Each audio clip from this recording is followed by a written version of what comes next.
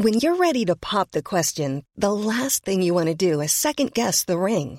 At BlueNile.com, you can design a one-of-a-kind ring with the ease and convenience of shopping online. Choose your diamond and setting. When you find the one, you'll get it delivered right to your door. Go to BlueNile.com and use promo code LISTEN to get $50 off your purchase of $500 or more. That's code LISTEN at BlueNile.com for $50 off your purchase.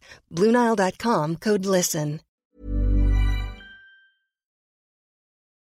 Mummified Talking.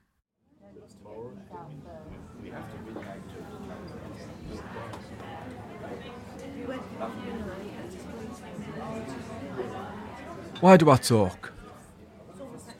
I'm led to believe it's good for me, and everyone else does it. I was on a busy train and a man was talking to himself. He said, "Oh, God, there's just too many people." As if he wasn't adding to it.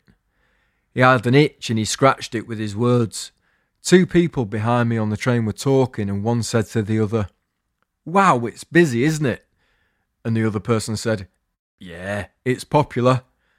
Two distinctly different outlooks. I wish I could think of absolutely rammed trains as popular. Oh wow, this is a popular train. This must be a really good one, this one.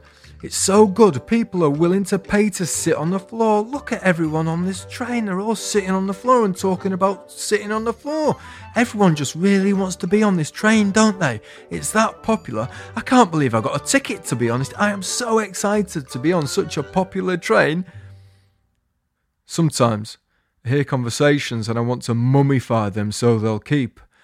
Like when I was on the train up to York and I heard an old lady talking on the phone and she said, "Oh, Linda, it was so busy in Madame Tussauds you couldn't move."